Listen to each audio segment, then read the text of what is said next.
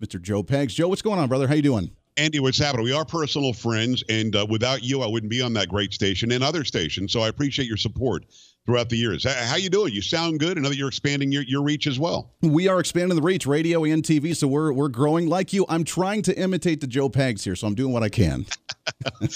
Don't hurt yourself. It's not really worth imitating, but I appreciate you trying. I appreciate that. Well, it's always good. And yeah, I mean, I know everybody loves you. I know you're growing like a weed as well, so congrats on that one. But you've been in Texas. This whole last couple of weeks has been nuts. I wanted to really get you on after the cold stint, and you've been talking on your show about the power outages you guys had. We had the intermittent blackouts from the energy company that just said, yeah, we're just going to cut off your energy for an hour or two. But you guys just couldn't get any energy. What the heck was going on down there? You guys all right?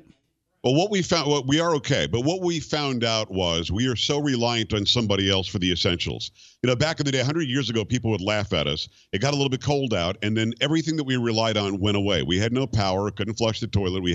Our food was starting to spoil in the refrigerator. In fact, we put some of it outside to keep it cool. It got down to 3 degrees in Minnesota, Wisconsin, and you guys, you know, you'll see that intermittently. But here in Texas, we don't usually expect that. But in the oil-rich and the energy-rich state of Texas, we never saw this coming, to be honest with you.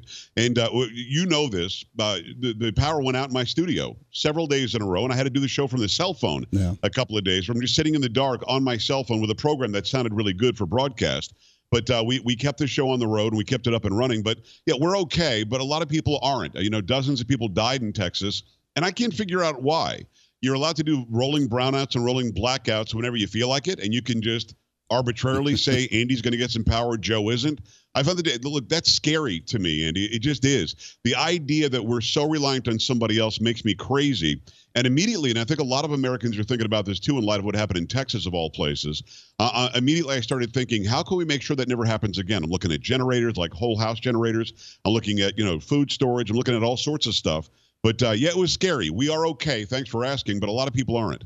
It really took the whole conspiracy theorist and doomsday prepper to another level, right? I mean, they were the ones that's been doing the generators. They're the ones that have been stocking the food down in the basement for a long time. And then we always look at them as like, oh, they're crazy. But, this is the time when it starts to happen. It's not just the zombie apocalypse when we're prepared for the end of times, but when the power goes out, you're right. Why are we so dependent on this garbage? I mean, now natural gas, they're saying that we could see bills of $2,500 for your gas bill because we didn't have any more and everybody was using it. So therefore the price of the supply and demand, boom, it went from $3 per square foot to $600 per cubic foot of natural gas. It's ridiculous.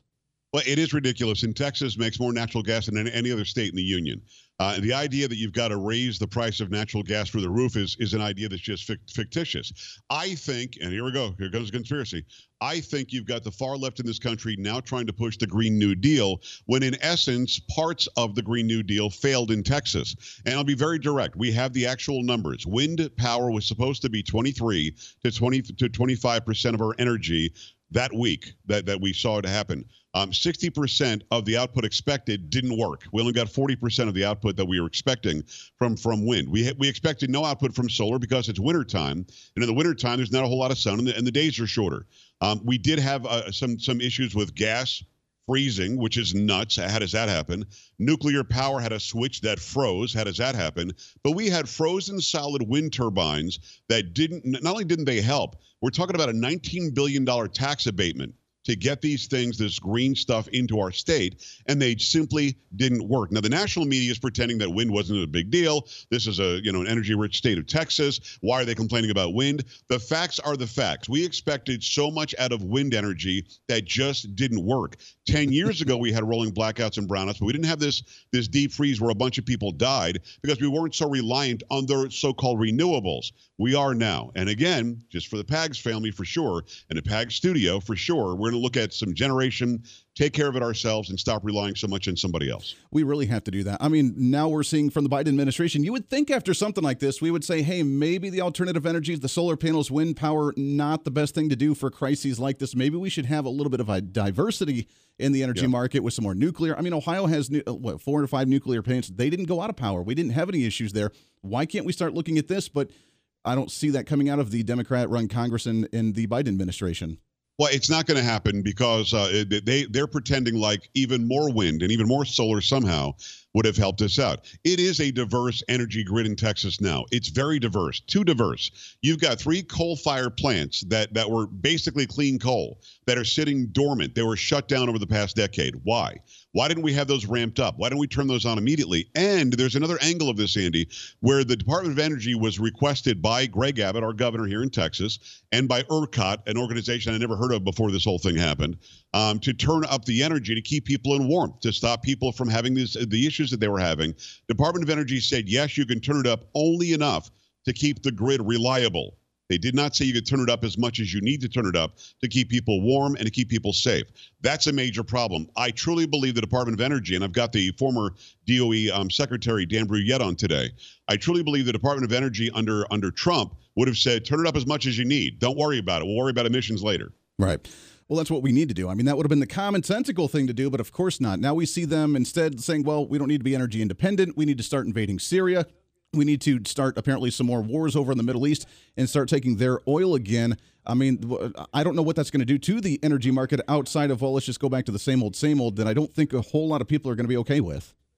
Well, I think that Joe Biden is so frail of brain and of body that you needed a war to sort of wag the dog. I mean, here's a guy that, 3 or 4 years ago, he and Jen Psaki, his Circle Back, press secretary, both tweeted out, and these tweets did not age well, about how Trump should not be bombing Syria. Trump should not be this, that, and the other. This is a horrible thing to do. Why are you doing this? What the hell's going on? And almost immediately, Biden or somebody running that show, the puppet masters, started bombing Syria.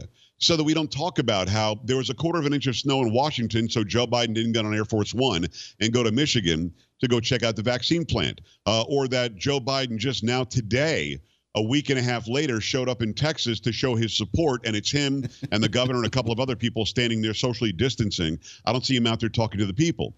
So you've got a problem in Washington that they've got to keep covered somehow.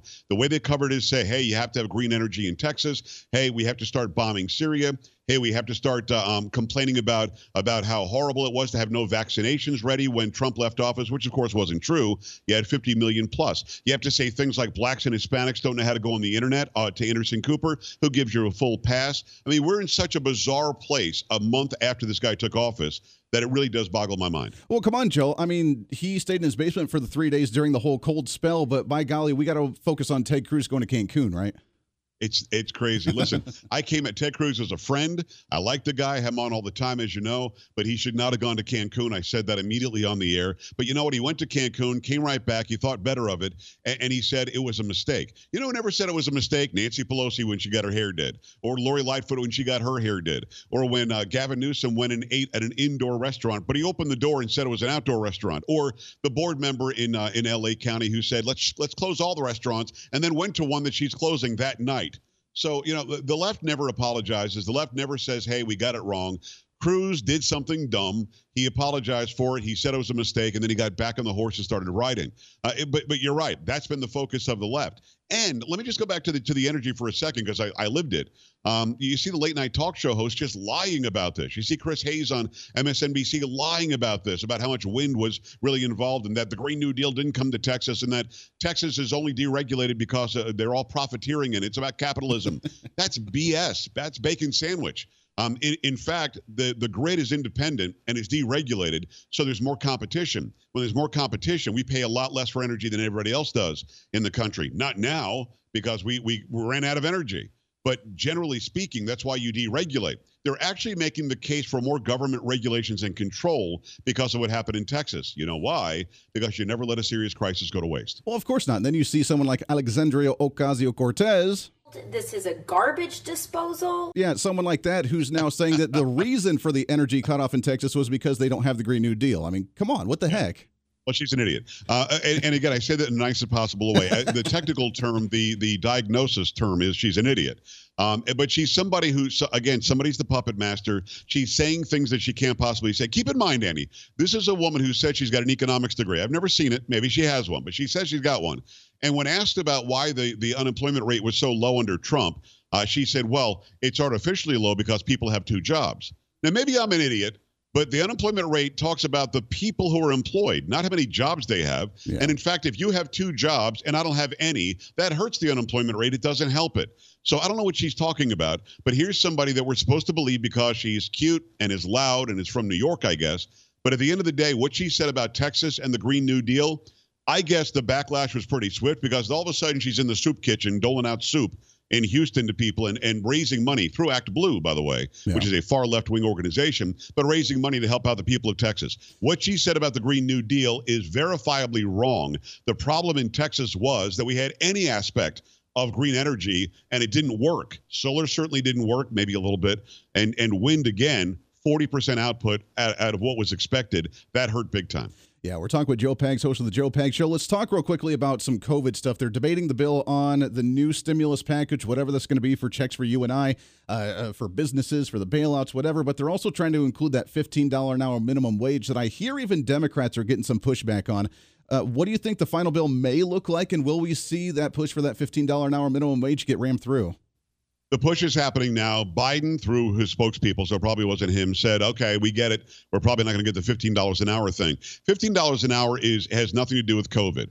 But this bill is going to be, I think, 90% non-COVID related and about 10% COVID. This is a big-time spending bill. Let's help out the transportation system in San Francisco. Let's build a bridge that Chuck Schumer wants in New York. This is not about COVID-19. This bill should be denied by the Senate. This bill it probably will go through the House. It won't have the $15 an hour thing in it, but it should not go through the Senate. It should be stopped. They should do a bill, Andy, on 1 or 2 pages that says, these people making this amount of money gets this check, this amount of money. We're going to continue the PPP so that employers can stay connected to their employees, and we're going to make sure that small business can get back up and running. Should not be a bailout for Minneapolis. Should not be a bailout for Portland. Should not be a bailout for Seattle. Should not be a bailout for cities that couldn't control themselves and allowed people to burn down 300 businesses and more.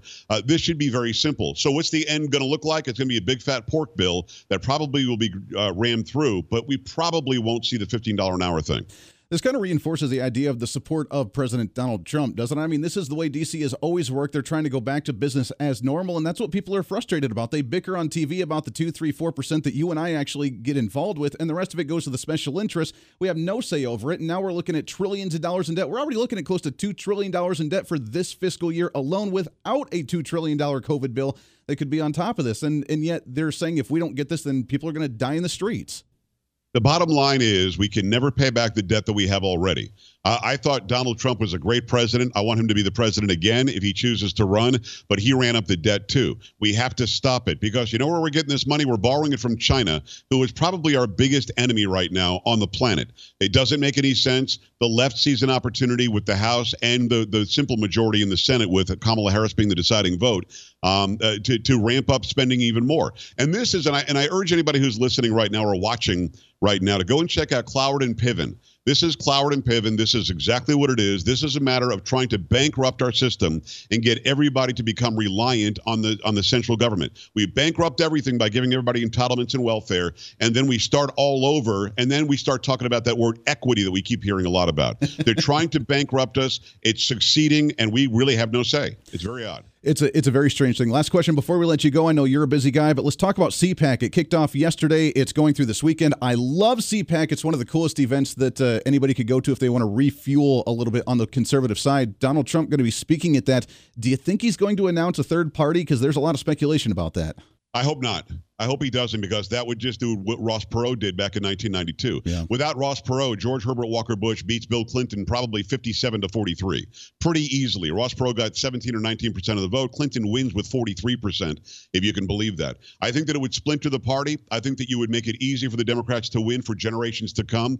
I don't think he's going to do that. And by the way, I was invited to go to Radio Row, but again, with COVID and everything, I don't do a whole lot of traveling right now. I'll go next year possibly. But the bottom line for me is I want to turn on the TV on Sunday. I want to watch him do it live. I don't want to hear him complaining about the election. I don't want to hear about stealing the vote. I don't want to hear about fraud.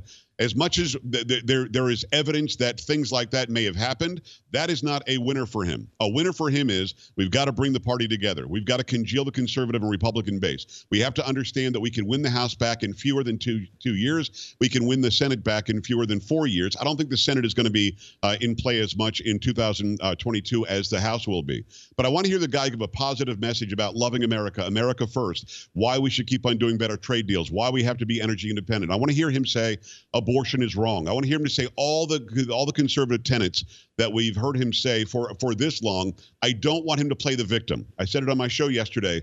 If the former president plays the victim, I don't think it's a winning combination for him. I truly don't. I completely agree with that. Joe Pags, it's always good to talk to you, my friend. You're a great mentor in radio. I've always listened to you. I've really enjoyed your show, and I appreciate that very much. Let's do it again real soon. All right. Thank you so much, Andy. Keep up the great work. I'm proud of you, man. Thanks again for having us on the station.